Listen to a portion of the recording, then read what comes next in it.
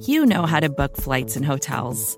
All you're missing is a tool to help you plan that unbelievable travel experience. That's why you need Viator. Book guided tours, excursions, and more in one place. There are over 300,000 travel experiences to choose from, so you can find something for everyone. And Viator offers free cancellation and 24/7 customer support for worry-free travel. Download the Viator app now and use code Viator10 for 10% off your first booking in the app. Find travel experiences for you. Do more with Viator. Welcome to the Canva guided meditation for stress at work. Impending deadline? Generate Canva presentations in seconds. So fast.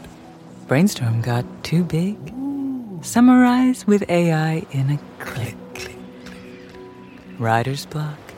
Release with Canva Magic Write. Magical. Stress less and save time at canva.com. Designed for work. Hey folks, Cafe recently launched something to help you keep on top of today's news cycle, the Cafe Brief. It's a weekly newsletter that recaps news and analysis of politically charged legal matters. Sign up to stay informed at cafe.com/brief. That's cafe.com/brief. From Cafe, welcome to Stay Tuned. I'm Preet Bharara. He cares very deeply what we say, and he wishes we would say other things. And the fact that we are critical of him, I think, eats at him. He is in some ways still trying to win the war he was waging as a celebrity. He wants the New York Times to say flattering things about him. That's David McCraw. He's the Deputy General Counsel for the New York Times, which means he's on the front lines of some of the thorniest legal battles a newsroom can face. You may know McCraw from his viral letter to Trump's lawyer responding to the threat of a libel suit. McCraw effectively argued that Trump's reputation could not be ruined any more than it already is. But first, let's get to your questions. That's coming up. Stay tuned. Hi, Preet. This is Kirsty in Beaverton, Oregon. My question is about the census that's coming out and whether or not we will have that citizenship question. Just in general on the census, are people required to answer all the questions, or can they just answer the ones that they choose to answer? Thanks. Hey, Kirsty from Beaverton, Oregon. Thanks for your question. Look, this has been a subject of a lot of debate and discussion. The issue of whether or not the citizenship question should be added to the census. We've been talking about how this is pending in front of the Supreme Court, and there's been a further proceeding in the District Court in the Southern District of New York, because a lot of people believe, I think correctly, that the addition of a citizenship question will suppress a lot of people's participation in the census and will also, as a result, do harm to people of color and minority communities, and that's not a good thing. Unclear yet how the Supreme Court will rule. Now, on your general question, which I understand the spirit of, about the requirement of having to answer all the questions, yes, you're supposed to answer all the questions. The census is very important. It's actually in the Constitution. Article 1, Section 2 requires that the U.S. government count every person living in the country, and the census must be conducted every 10 years. That said, in the ordinary course, because census takers try very hard to get full and complete information, because it's a very difficult and important counting responsibility, if they have an incomplete or partially filled out questionnaire, the likelihood is that there will be a follow-up or a phone call or another visit. In fact, as I understand it, census takers make up to 6 attempts on every household that they visit to make sure that they get a response and a complete response. So I'm not endorsing in any way anything other than filling out and answering every question on the census. In addition, as I understand it, the government does have the ability to fine people for refusing to answer a census question or intentionally giving a false answer, which would be, more likely in terms of a fine. But that hasn't happened very much in the past at all. Just because it hasn't happened in the past doesn't mean it won't happen in the future, particularly since so many norms are being trampled on. So generally speaking, everyone's supposed to answer every question. It's not a crime not to do so. The likelihood of there being a fine is low, but it remains a possibility. Hey, Preet, this is Larry from Atlanta. When Attorney General Barr's name was put into nomination, it seemed to me that you thought he was a reasonable choice, a sort of a best case choice. I now see him as one of the most dangerous people in the country, and I wondered if you think the same thing and whether you, looking back, might change your view of him. Thank you for all you do. Bye.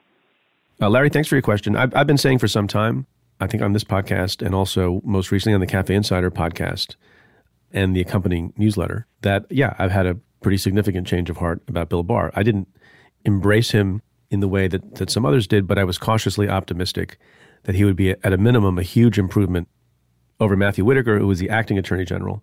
And because of my experience with him when he was the general counsel of Verizon and his prior stint as attorney general of the United States before, and his reputation for being an institutionalist, that he would at least be an adult voice who would stand for the proposition that no one is above the law and everyone faces equal justice before the law.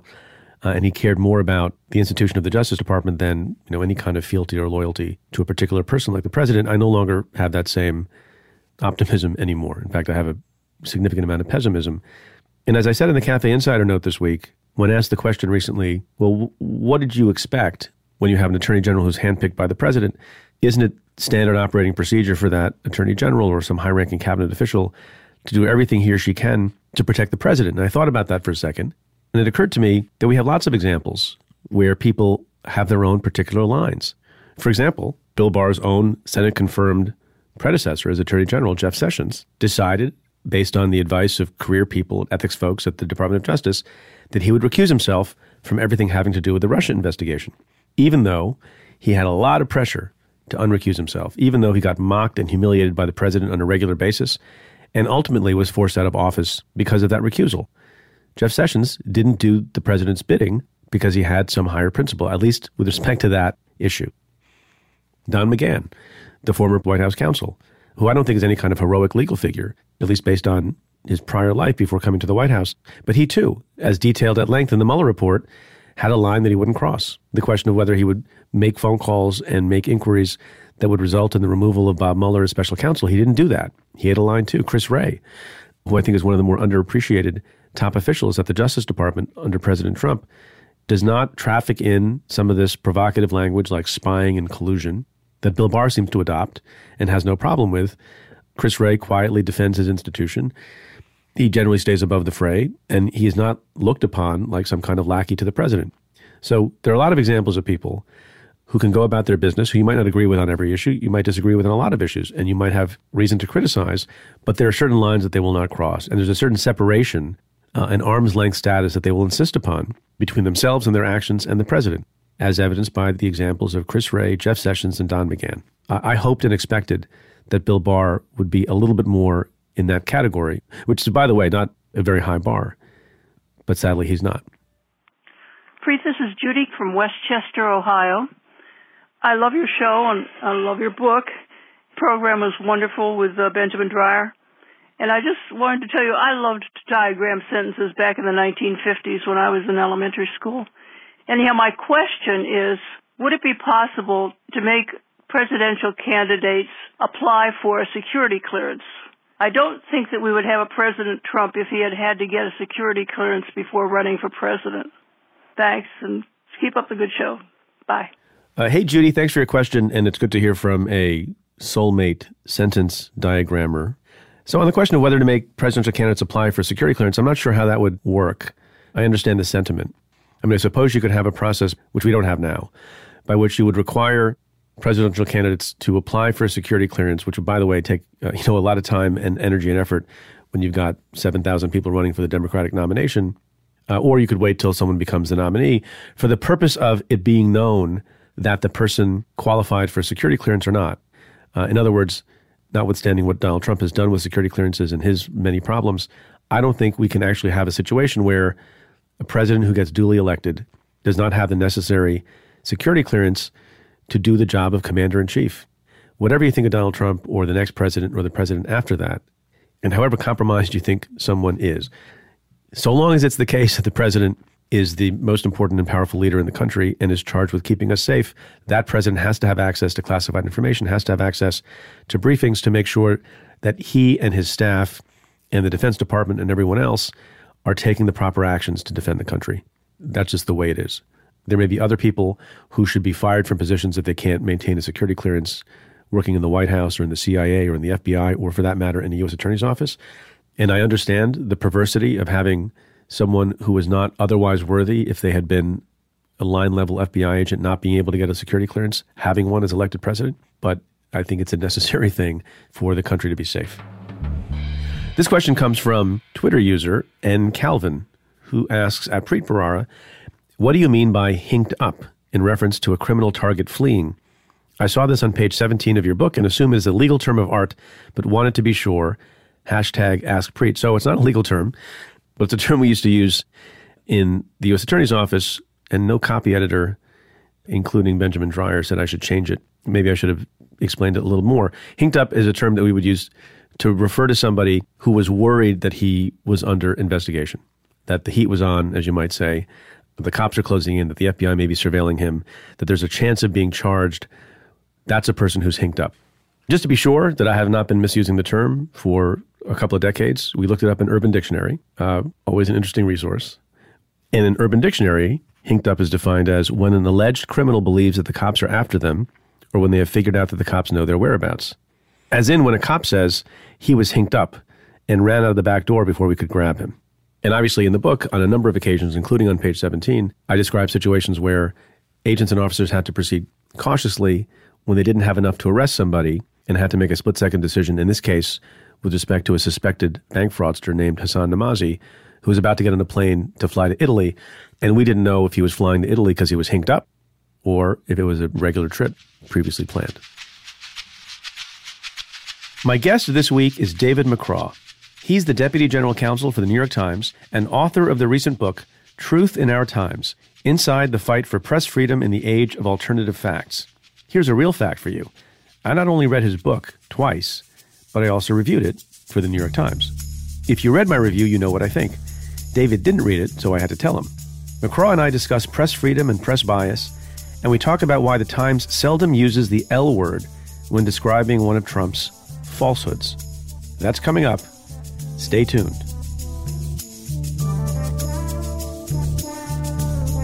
Stay Tuned is supported by ZipRecruiter.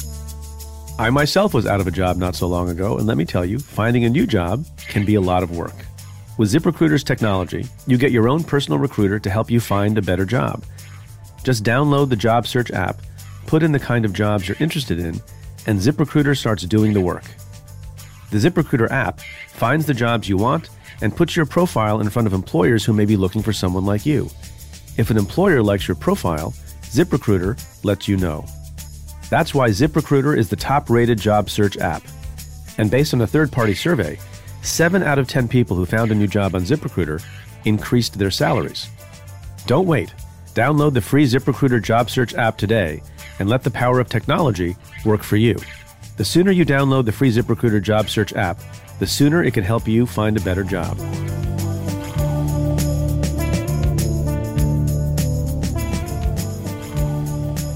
David McCraw, thanks for being on the show. Thank you for having me. I've been wanting to have you on for a while. Full disclosure, I love your book.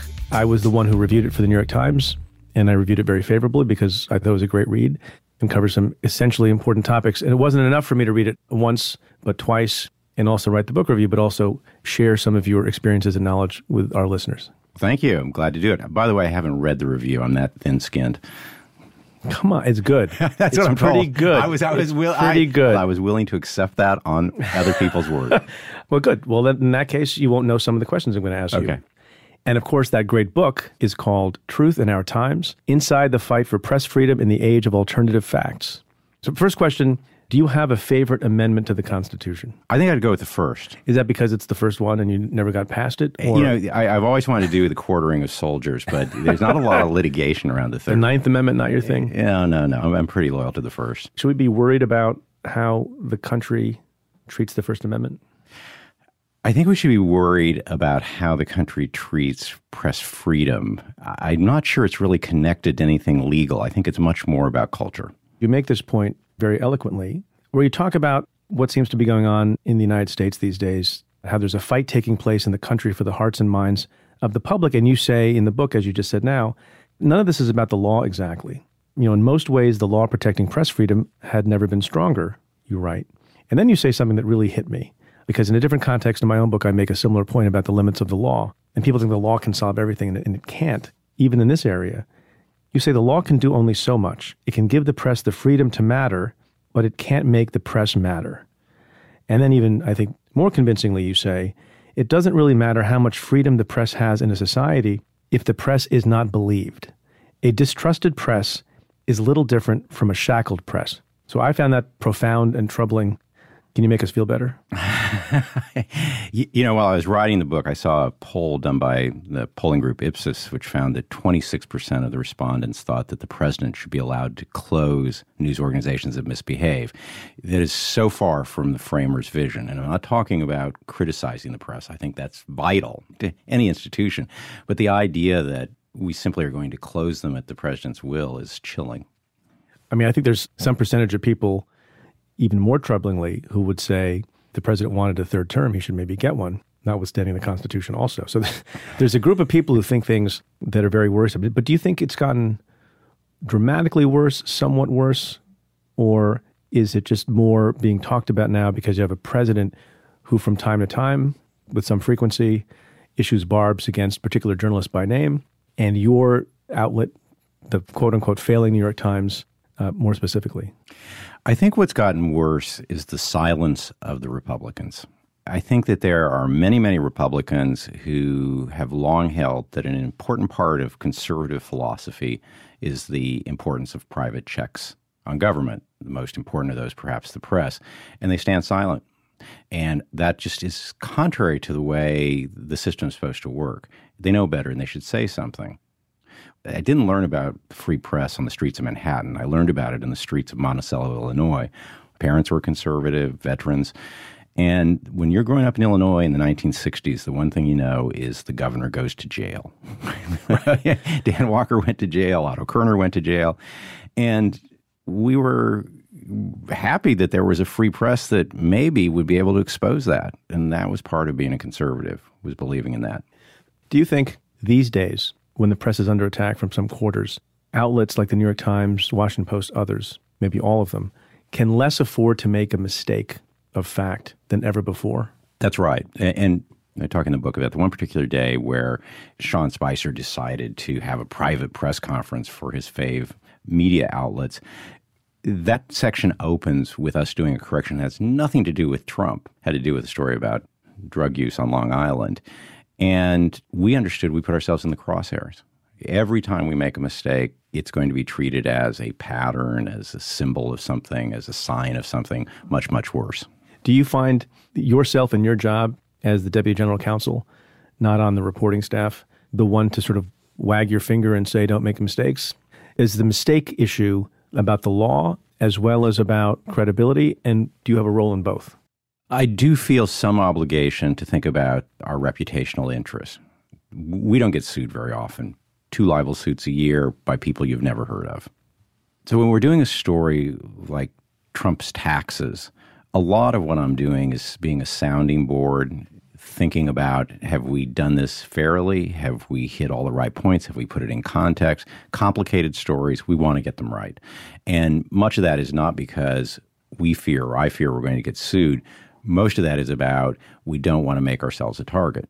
So let's take a step back and explain to folks what the hell it is you do. So you have a legal background and a journalism background. You were in the general counsel's office of the New York Times.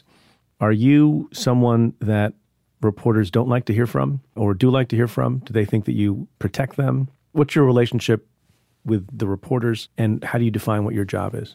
My relationship with the reporters is really, really good. It's taken years of doing what I do and standing up for stories and standing up for our right to publish difficult stories to make everybody convinced that that's my role. People come from other newspapers where, as they say, the legal department is where stories go to die. That's never been our ethos.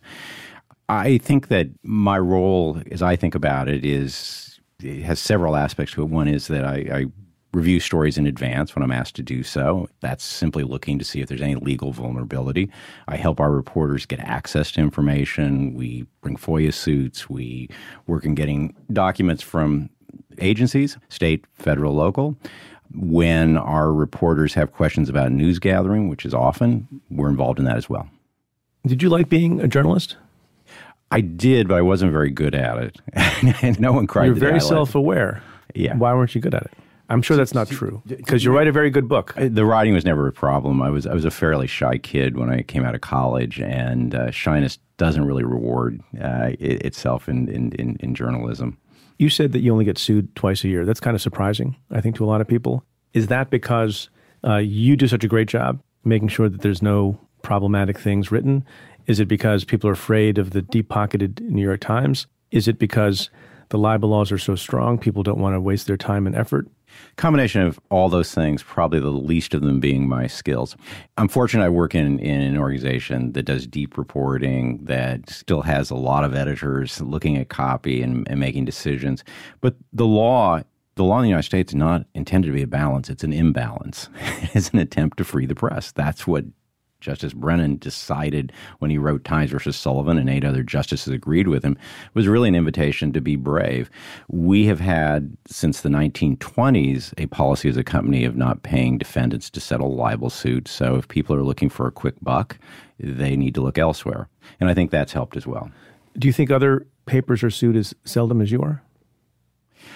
I think most big city newspapers don't have that big a portfolio. I think plaintiffs know better than to get involved in these. Most lawyers who look at a libel case understand there's a lot easier way to make money. Right. So you may not be ultimately sued that often, but there's a greater number of occasions where somebody, sometimes that person is named Trump, threatens to sue. Explain how this works. You have somebody who's very mad at something that has been written or something that's about to be written, and you give a number of examples with respect to Trump, so we can go through, I think there are 2 or 3 of those. But first speak generally about this. Somebody says, that's nonsense, that's crap, we're going to sue you. Do you laugh that off? Do you man the hatches? What's the response when someone, particularly someone who has a big megaphone, starts saying that the New York Times has written something awful, terrible, and libelous? If I hear from most lawyers, they are representing clients who, I think in a good faith way, believe we've got something wrong. They're often wrong themselves, but we need to have a conversation. If we've got something wrong, we owe it to our readers to get it right. So there is, with most attorneys who deal with me, a productive, sometimes frustrating for them, but an open conversation. Tell me what we got wrong. Show me the facts. When it's the Donald Trumps of the world, the Harvey Weinsteins of the world, the National Football Leagues of the world, it many times is more political theater than actual legal complaint. They release their letters to us on the internet, and we need to respond in kind. So let's talk about Donald Trump for a moment. Okay. And first, with respect to legal skirmishes that were threatened and didn't happen or otherwise occupied your time, and there are a couple of interesting stories. One relates to reporting done by the New York Times in connection with Donald Trump's, a portion of Donald Trump's tax returns. Yes. The reporter, Suzanne Craig, who found a few pages of tax returns. How did you get involved in that, and what was the drama there? Yeah, so Sue goes to her mailbox at the Times one day and finds that somebody has sent to her, we don't know who it is, still don't to this day, has sent 3 pages from Donald Trump's state tax returns from 20 years earlier, 1995. And Sue calls me. I'm in San Diego with my son, and states very nonchalantly that she's received these in the mail, which seemed to me a gross understatement given that we just spent 2 years writing about over and over again Trump's promise to deliver his tax returns, and he never did. That really is the beginning of it, is sitting down with the reporters and looking at those 3 pages and then being kind of amazed at their ability to construct a story from that. Because let's be honest, the thought that may have been a setup was very much in the front of our mind. Right. So it's very fraught. So how do you know? And how do you authenticate something like that? And I guess the reporters, are they thinking, trust us and we rely on our own sleuthing skills? Or, hey, Mr. Lawyer, given your background, can you make the determination about whether or not this is authentic? These reporters were so good that when they involved me, it was really just a quiz of where could we get these in the public record? Who might have them? How about the Casino Commission in New Jersey? Every suggestion I came up with, they had already exhausted. For the purpose of getting it through some other source that was more easily authenticated. To find it in a public record where something on there, some number on there would conform with something that's in the public record, that would help us out. Ultimately, David Barstow, our outstanding investigative reporter, went to Florida and found the accountant who had prepared them. And he looked at them and he remembered it well because the numbers were so big he had to use a Selectric typewriter to complement his software to make sure that the right numbers were on the form. And is that the thing that got you over the edge, deciding it was okay to publish? It seemed to me that we had knocked it down once the accountant said, yeah, those are the tax returns I prepared for Donald Trump in 1995. If there had been no accountant and that conversation had not taken place, would we have seen those tax returns? I think so. The story would have been framed differently. I With think what? Like, more speculative. More speculative. How would you have framed it? I think that we would have put it out there as saying we had taken these steps. I think we had been honest with the readers. Here's the steps we took, and the White House has either denied that they're real or said that they wouldn't comment. But it was pretty clear that once we had done that with the accountant and the White House had responded with its usual, Donald Trump was a great businessman, he did what he was required to, that we were on the right track. Did you have to deal with any shenanigans with Donald Trump and his lawyers with respect to the publication of that story? They started writing on the Saturday. They like to write letters. They love writing, yeah. It's one of the good things they do. So, yes, they started writing to us on Saturday and saying it was illegal and we had committed a crime, all of which I knew was untrue. It just was not an accurate account of the law. But I felt that getting the story up on the web early made sense, given how much stirring there was about it. Let's face it, plaintiffs can often find a soft-headed judge who doesn't really know a lot about the First Amendment who will try to slow us down. So in that case, in the lawsuit and the trial, how did that work out? Well, it's interesting the next day that Rudy Giuliani goes on and misrepresents what the story says but doesn't deny it. And it goes from there. But the concerning thing for me was to be at a Yankee game the next day and have Sue Craig call me and ask me if I read the Washington Post, which I wasn't doing at the Yankee game. Because you didn't want to get punched in the face. Exactly right. So, but given the Yankees were behind 5-2 at that point, I did go on my phone and look it up. And the Washington Post had a column that said that we had risked legal trouble by publishing these. The story didn't quite say that, but that's what the headline said. It concerned me that people who lived and died by the First Amendment didn't have a better understanding of it. Did you yell at the Washington Post? No. Did you send them a letter? No, I don't yell at the Washington Post. We don't collude either. You don't collude with the Washington Post. Do you collude with anyone? I try not to, except for the reporters in the newsroom. So that was a case where there was, some sound and fury signifying nothing. And then there's the other story you tell early on from years earlier in the lifetime of Trump business, which I sort of fascinating. I wonder, both as a lawyer, I have some questions for you about it, but then also just as an observer of this person who's been a conspicuous figure in New York for a very, very long time. You and I have both heard of him and known him for a long time, as have virtually all New Yorkers. And it gives you a little bit of a sign of what was to come, although nobody expected he would become the president of the United States, that there are certain things that Donald Trump cannot abide. Some things are fine, and obviously he takes a lot of criticism from a lot of sources over the years in the tabloids as well, not just New York Times. And the thing that he can't abide is a suggestion that one of his boasts is false. And I believe in this case, which I think is very interesting, is that he had made the claim, if I have it correct, that he was the largest real estate developer in New York. That's right. Was that true? We'd done a whole story that showed that wasn't true no matter how you slice it up, whether you count number of units, whether you total up the value of the property or anything else, and his lawyers are immediately on the phone to me. As I point out in the book, one of the things they gave me early was no problem with the hair. You can always talk about Trump's hair, and he's not going to worry about that. We don't want to do a lot of hair stories, by the way. I haven't seen that in the international section. They really said that to you? Yeah. But the value of his buildings, the size of his wealth, very sensitive topic. He even, as you'll recall, he sued Tim O'Brien for his book Trump Nation over a single 2 or 3 paragraph section that suggested Donald Trump wasn't as rich as he said he was. That's really the hot point for him. That was one of the few suits he brought. Mostly he threatens, doesn't do anything, in this area at least. Yeah, this is one of the things I don't understand about him is that when he's involved in libel suits, he's more often the defendant. He just lost in the appellate division a couple of weeks ago. If that case isn't reversed on appeal by the Court of Appeals, he's going to be in trial, and he's going to be making the very same defenses as the failing New York Times, and he should be lining up on the other side of the ball. He should be very thankful we have the libel laws we do.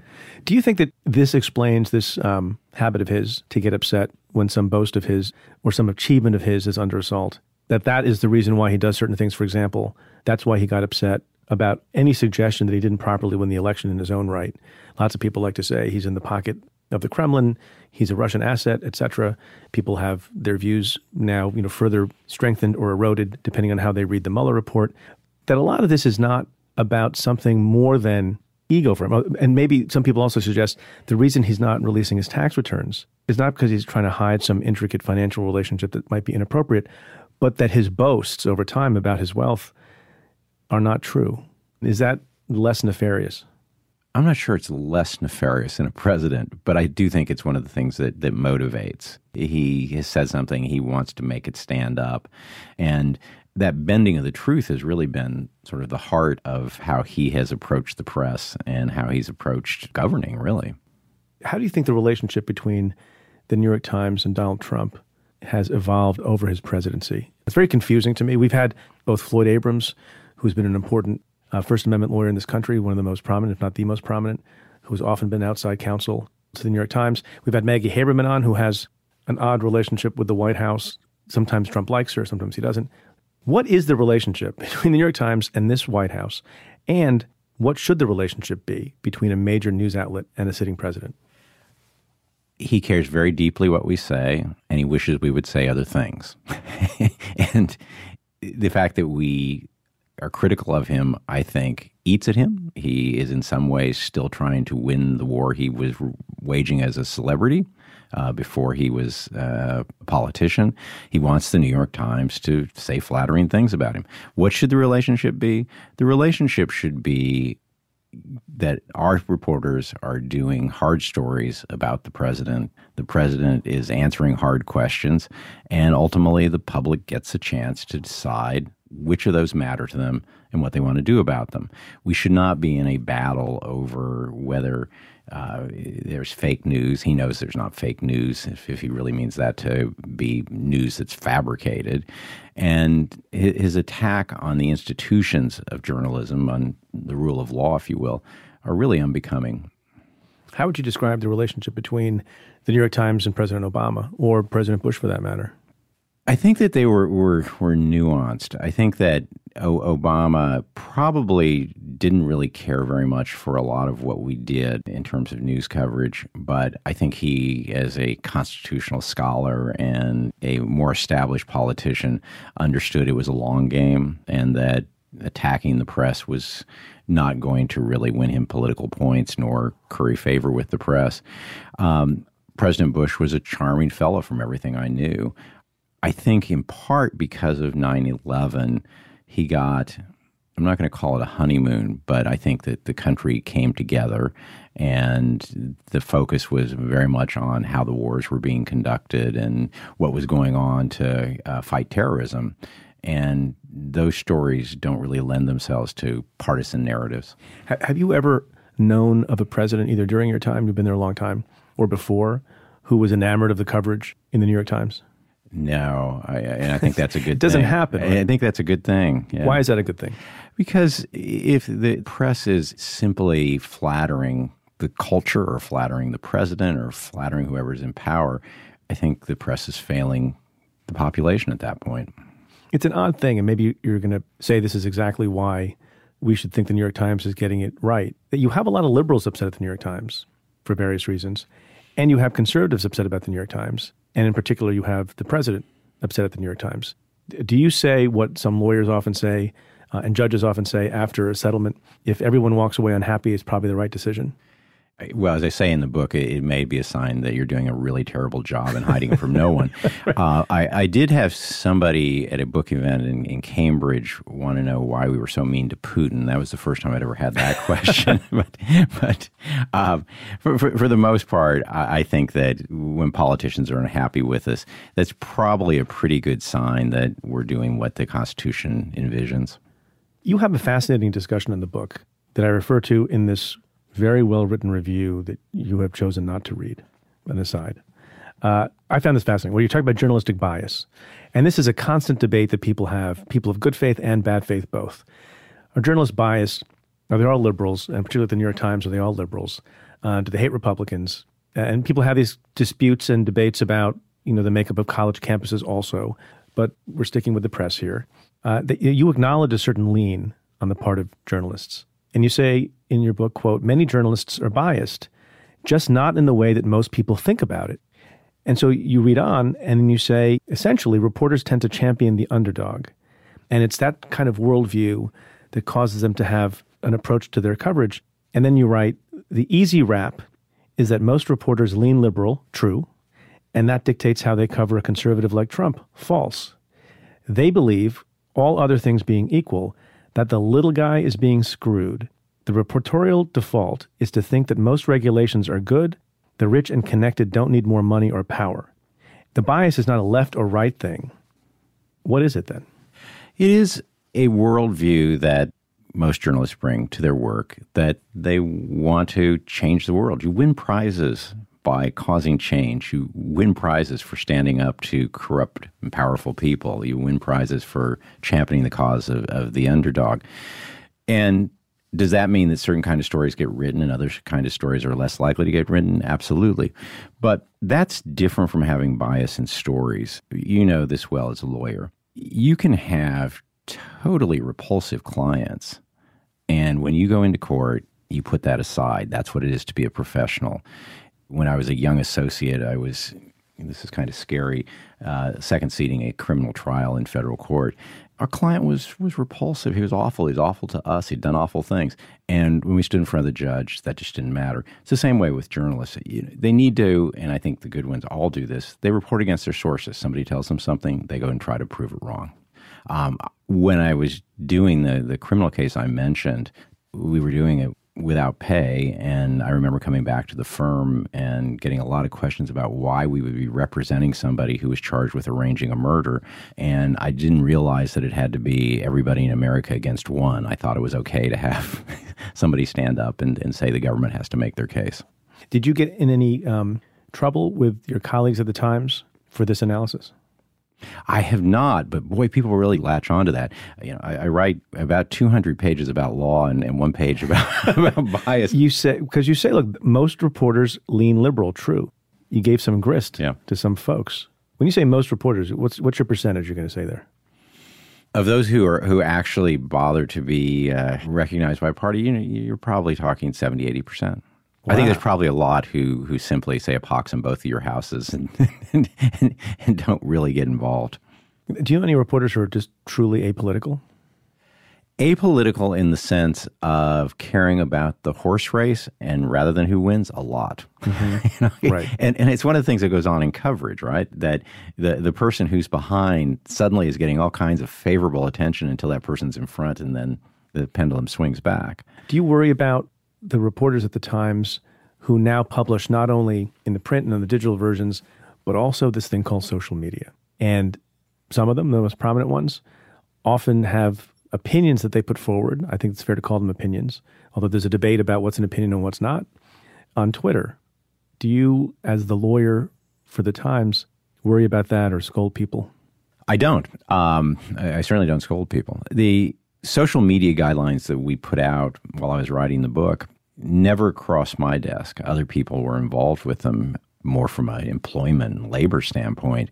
I'm not the fairness cop. I may be a fact cop, but I'm not a fairness cop. I like fairness. I think we should be fair. I think if we ever get sued, I'd rather defend a fair story than a story that would be read by a jury to be leaning one way or the other. But ultimately, the law is about getting it right and doing everything possible to try to get it right. One of the criticisms that's been leveled at the New York Times and other periodicals, news outlets as well, on television, everywhere else, when do you call something a lie?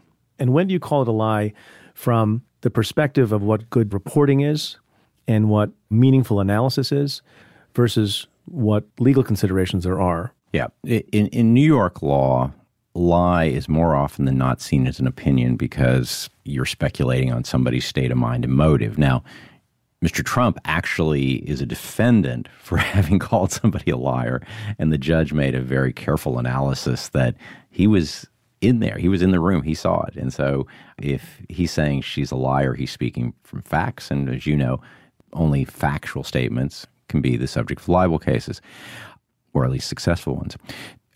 I think it's distracting to a certain extent. I think people get hung up on, why don't you call it a lie? Why don't you label it as such?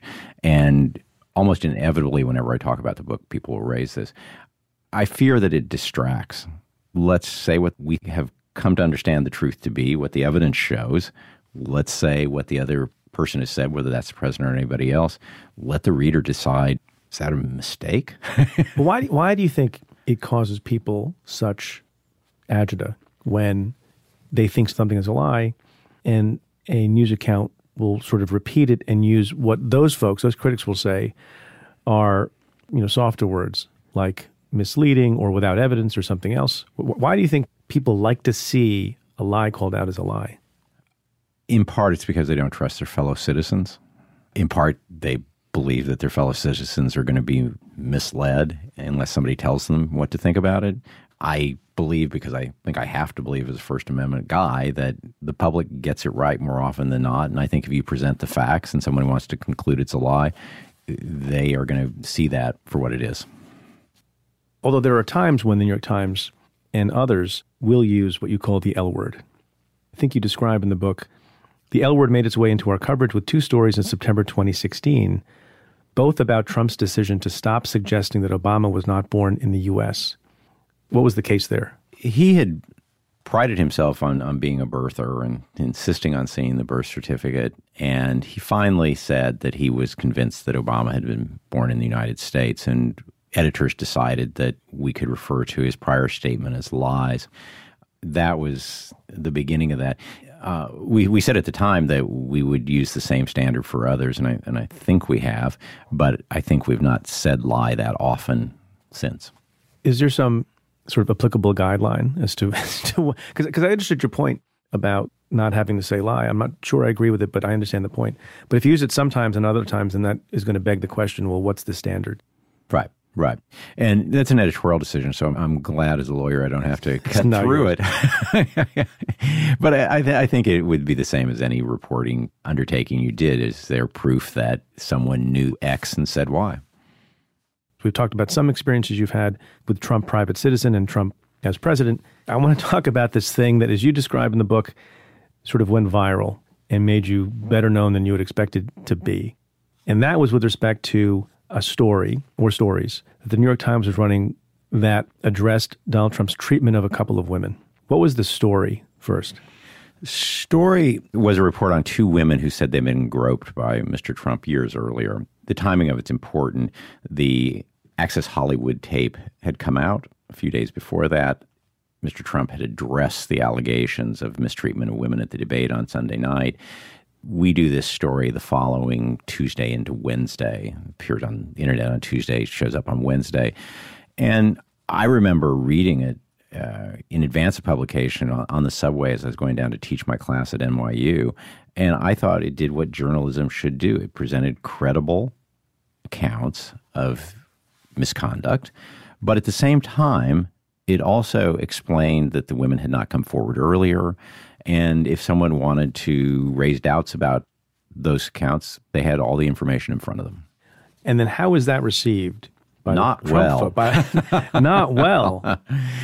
When Mr. Trump's called for comment, he says, without relying on code, like when he talks with Michael Cohen, he says that we're going to sue you if you publish that story.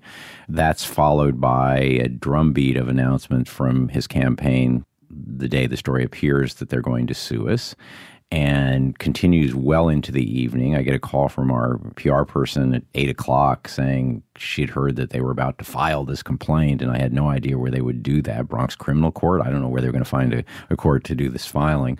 But it was shortly after midnight that the letter from the Kasowitz firm shows up, essentially saying that we'll be sued unless we retract the story. And then you decided the letter should be responded to. I decided every good letter deserves a response. You're a very good pen pal for the New York Times. Exactly right.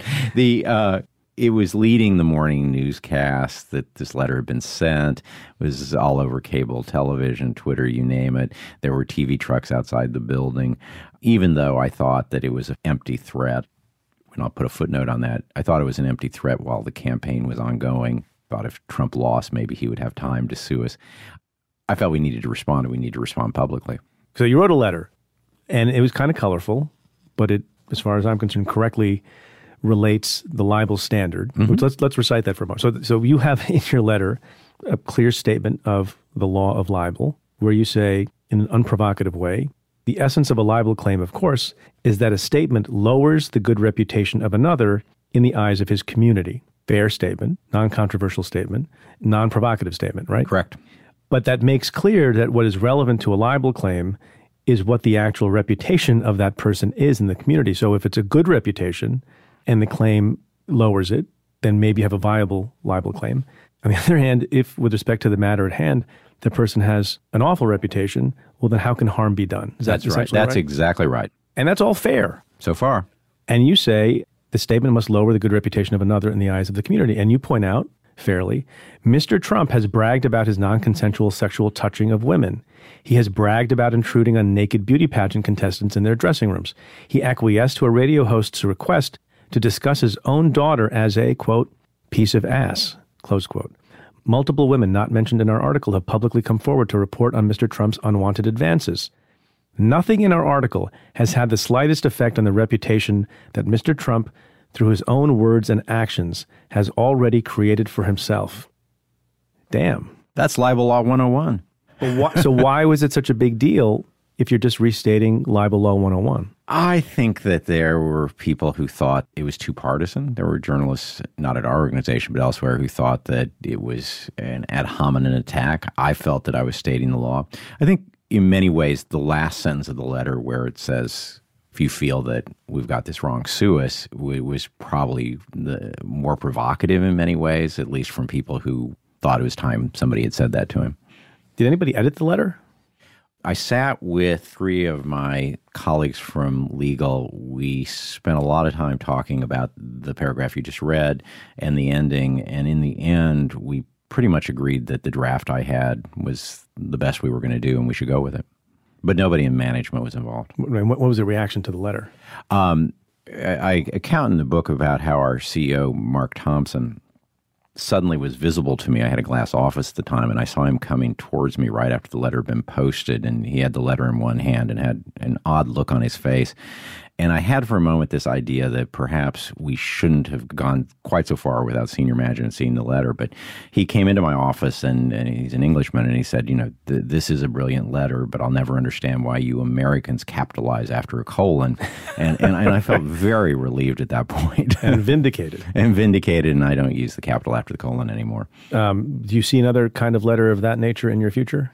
Well, I wrote the book so the letter would not be in the first sentence of my obituary. So I have some cover now if I do another letter. There have been other controversial issues and high-stakes issues you've had to deal with, things that we read about in the paper, including stories that the New York Times was going to publish about Harvey Weinstein and allegations against him, which became somewhat thorny for the New York Times because one of the lawyers for Harvey Weinstein was David Boies, a well-known lawyer, who also had some involvement as a lawyer for the New York Times.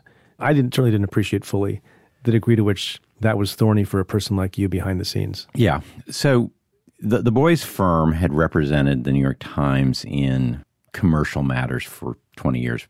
Actually, it started well before my time. And it wasn't a close relationship. It was an occasional piece of work here, an occasional piece of work there. At the same time, David and his partners represent some of the most controversial people on the planet. And so we would receive letters from his firm complaining about our coverage of, say, the Prime Minister of Malaysia, Chinese businessmen, and others. And we dealt with those in the normal course. But it was always a bit of a balancing act. My fellow media lawyers at other news organizations thought we were crazy, that his firm was instigating suits or threatening them. What were we doing spending time with them? But it had become particularly pointed during the Weinstein coverage because we were in the middle of a big libel suit where one of David's partner, a very, very good lawyer, Pete Skinner, who used to work in your office, was representing us and was doing a terrific job, in fact, won the case. And it was in the midst of that case that we discovered that David was not only representing Harvey Weinstein, he had signed a contract for Black Cube, a rather sketchy investigative firm that was, among other things, following our reporters. To try to get what? Trying to kill the story that was in their contract. The Black Cube contract provided a bonus if Black Cube was able to, in whatever way they do their magic, stop the New York Times from publishing about Harvey Weinstein. And that crossed the line. Had you ever come across a situation where a lawyer had retained a service like that to follow reporters and try to get a story killed in that way? Never.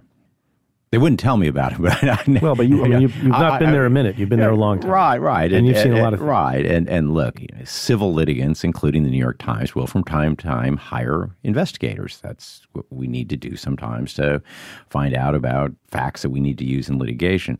But I'd never seen a contract like this. How is this different from the garden variety hiring of an investigator? Investigator is going out and looking up facts, usually in public records, or perhaps going out and interviewing people. The idea that an investigator was being hired to thwart our main business by somebody who was at a firm that was receiving lots of money from us was simply unconscionable to me. And you said crossed a line. It crossed a line. I don't think it crossed a legal line. We had signed a waiver, which we do when we hire big firms, that they can have other clients. But I just thought, as a matter of the way you treat people, it was wrong. Here's the other story that caught my eye on the op-ed page. This person who purported to work in the Trump administration, I can't remember the phrase used, but a high-level official, set down in an op-ed published by your paper all sorts of terrible things about how the White House was being run, and was kind of in the vein of whistleblowing, which some people appreciated. Others did not, because that person did not put his or her name to the piece. And there ensued a great frenzy among the chattering class and the non-chattering class, I guess all the classes, about who that person was, in part to try to make a determination about the credibility of the accusation. Is it someone really on the outs? Is it a high-level official? Does that mean someone who works 3 levels away from the top of an agency? Or speculation was maybe it was somebody very, very close to the president. What was surprising to me is, obviously, before you decide to publish that, you got to bring in the lawyer, right? That's you. And you read the document. Yep. You made the determination that it was okay to publish, right? All fair. I'm with you so far. Okay. And then you had the opportunity as the lawyer to learn the identity of Anonymous. And so who'd you learn it to be? I chose not to know. What is that? I knew I would had be to asked put for the rest of my life. I almost wrote you a crappy review on that basis alone. Because what kind of a person are you? Incurious person. I mean, I'm joking, obviously. Half joking. Yeah. You were literally given, I think, a sealed envelope. That asked whether I wanted to see what was in it. Yeah. And it's not like, I mean, some people would have just peeked, even if they hadn't been asked. Yeah. But you said, no, I'd rather not. Please explain yourself to the American people. As a human being, I really wanted to know.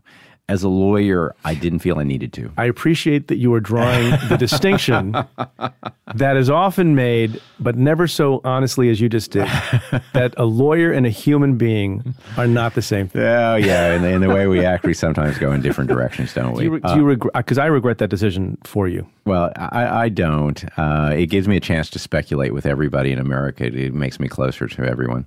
Okay, that's very lame. Were you concerned? Here's my other thing. Were you concerned that if you learned the identity and you came on this podcast, I would have been able to get it out of you? You probably would have. Yeah. You have your method. Then I think, you know what?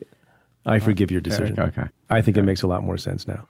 Do you think it's more dangerous now to be a reporter in the world than it has been in the past? It is. When I first started the New York Times in 2002, it was not uncommon to hear that some reporter had been rounded up by some low-level militant someplace, and by the time we figured out who to call, what to do, the person had been released. In those days, before social media, people involved in conflict needed the New York Times, the Washington Post, CNN, BBC to get their message out. Didn't matter whether you liked them or not, but we were part of that conduit of information that they wanted to get out to the world. Now they have social media. They don't need reporters, and reporters become easy targets for them, like social workers and aid workers, to be financial propositions if they can seize them. Do you think our libel laws will remain as they are for the foreseeable future?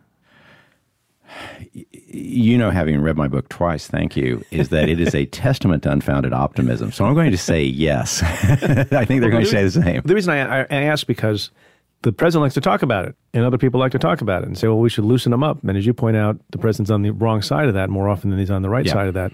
But, you know, when the president of the United States says, maybe we should loosen these things up and make it easier to sue, and you have a percentage of people that you recited earlier who say a president at his or her whim should be able to, you know, shut down a news outlet.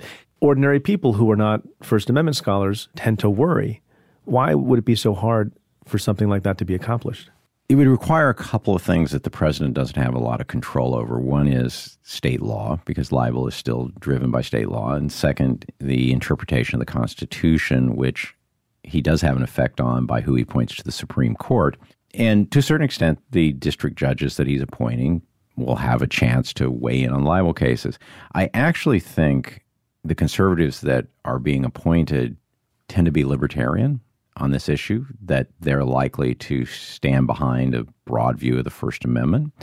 I also think that most of them, not all of them, believe that decided cases should remain decided cases. Right. But what about Clarence Thomas? Clarence Thomas writes a concurrence a few weeks ago saying that Times versus Sullivan was wrongly decided.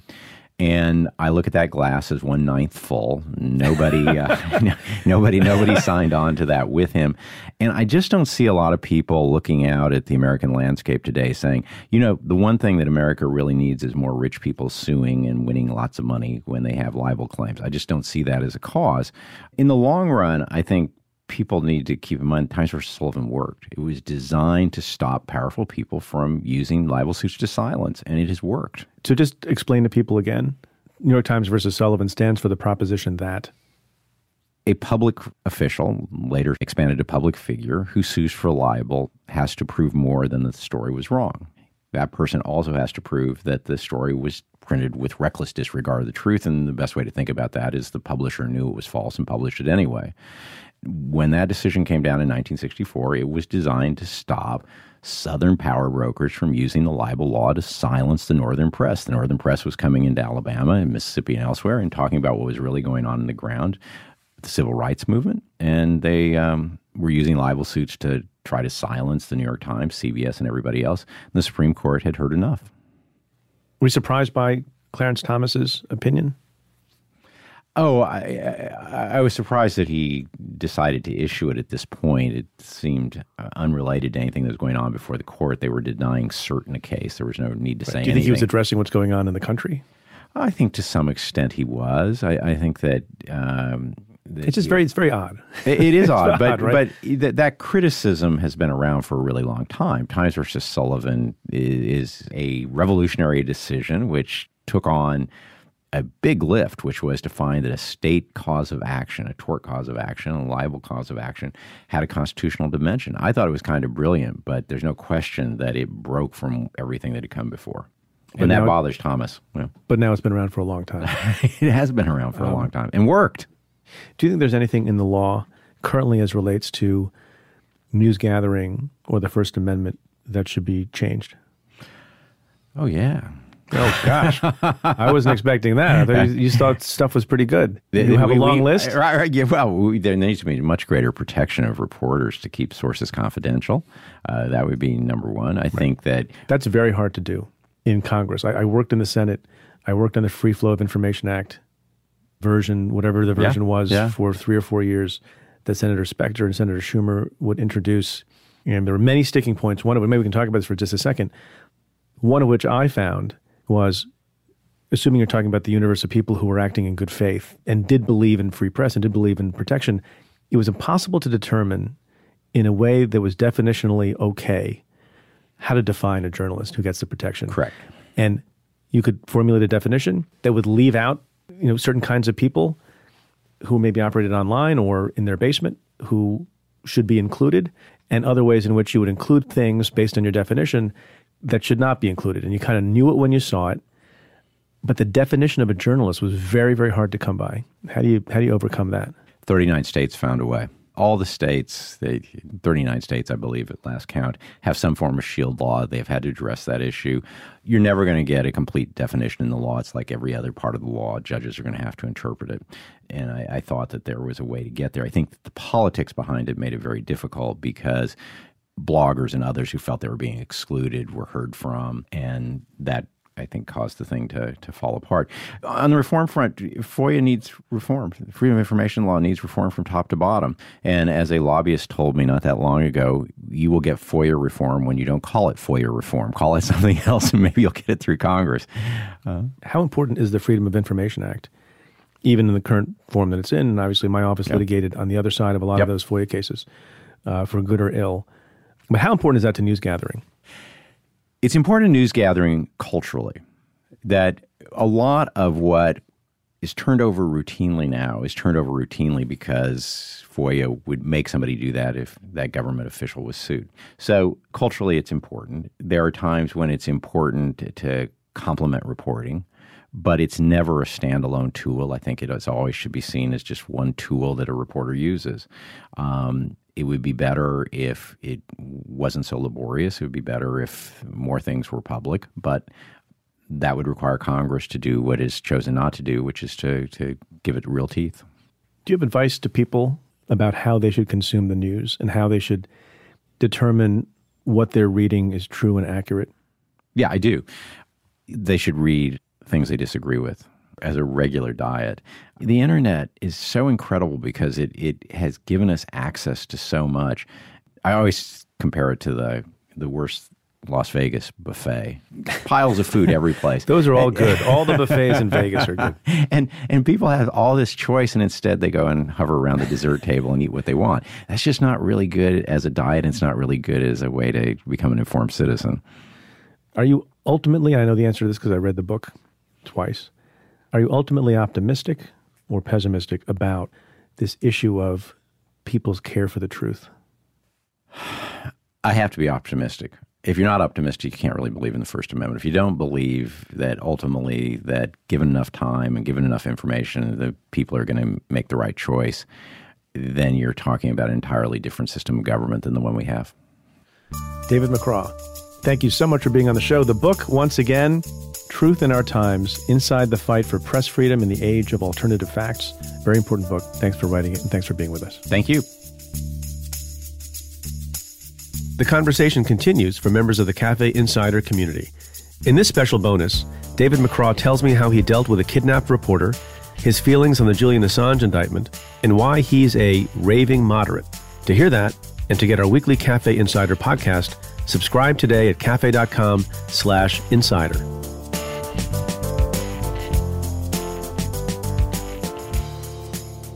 So we talk a lot on the show about the power of policy and the power that elected officials have. But I also like to point out all the times that individual citizens, private citizens, ordinary people, sometimes famous, sometimes not, can also make a difference. It can also be influential and can also cause change. And this week, we heard from a voice that I miss a lot because he's not on television on a regular basis anymore, talking about the issue of compensation and help for the many first responders who came to the aid of suffering people at Ground Zero on September 11th, 2001. And it turns out that the 9/11 Victim Compensation Fund may be dwindling to such a degree that payments to first responders and others might go down. And rather than hear me talk about it, I can do no better than the words spoken in a House Judiciary Subcommittee hearing before the Subcommittee on Civil Rights and Civil Liberties by one of my favorite people and comedians, Jon Stewart.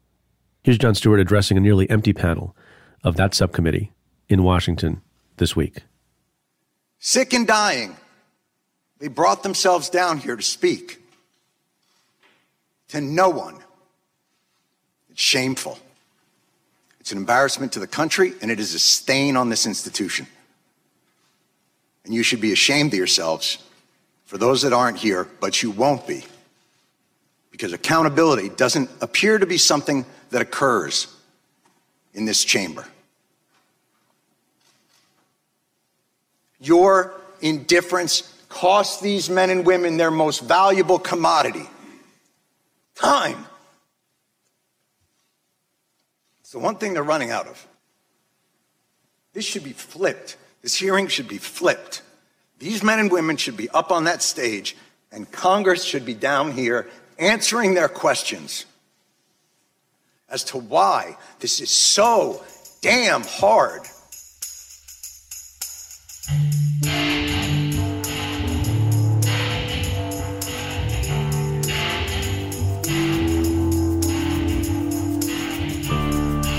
Well, that's it for this episode of Stay Tuned.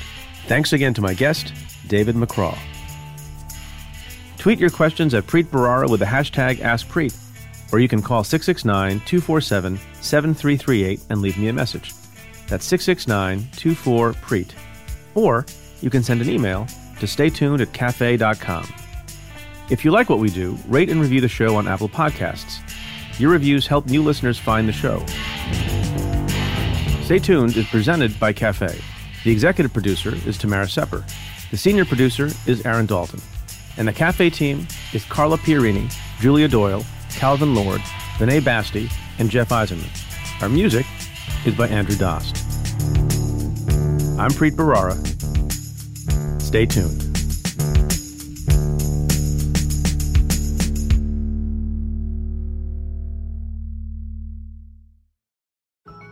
Support for this show comes from Vanta. Dealing with loads of spreadsheets, juggling different tools, and having to do manual security checks, it can be a headache to keep up with today's compliance and security programs. Vanta is the trust management platform that wants to simplify things and bring all your trust-building efforts under one roof, making growth smoother for your whole organization. Vanta lets you automate up to 90% of compliance for SOC 2, ISO 27001, HIPAA, and more. Strengthen security posture and reduce third-party risk. Get $1,000 off Vanta when you go to vanta.com/Vox. That's VANTA.com/Vox for $1,000 off Vanta.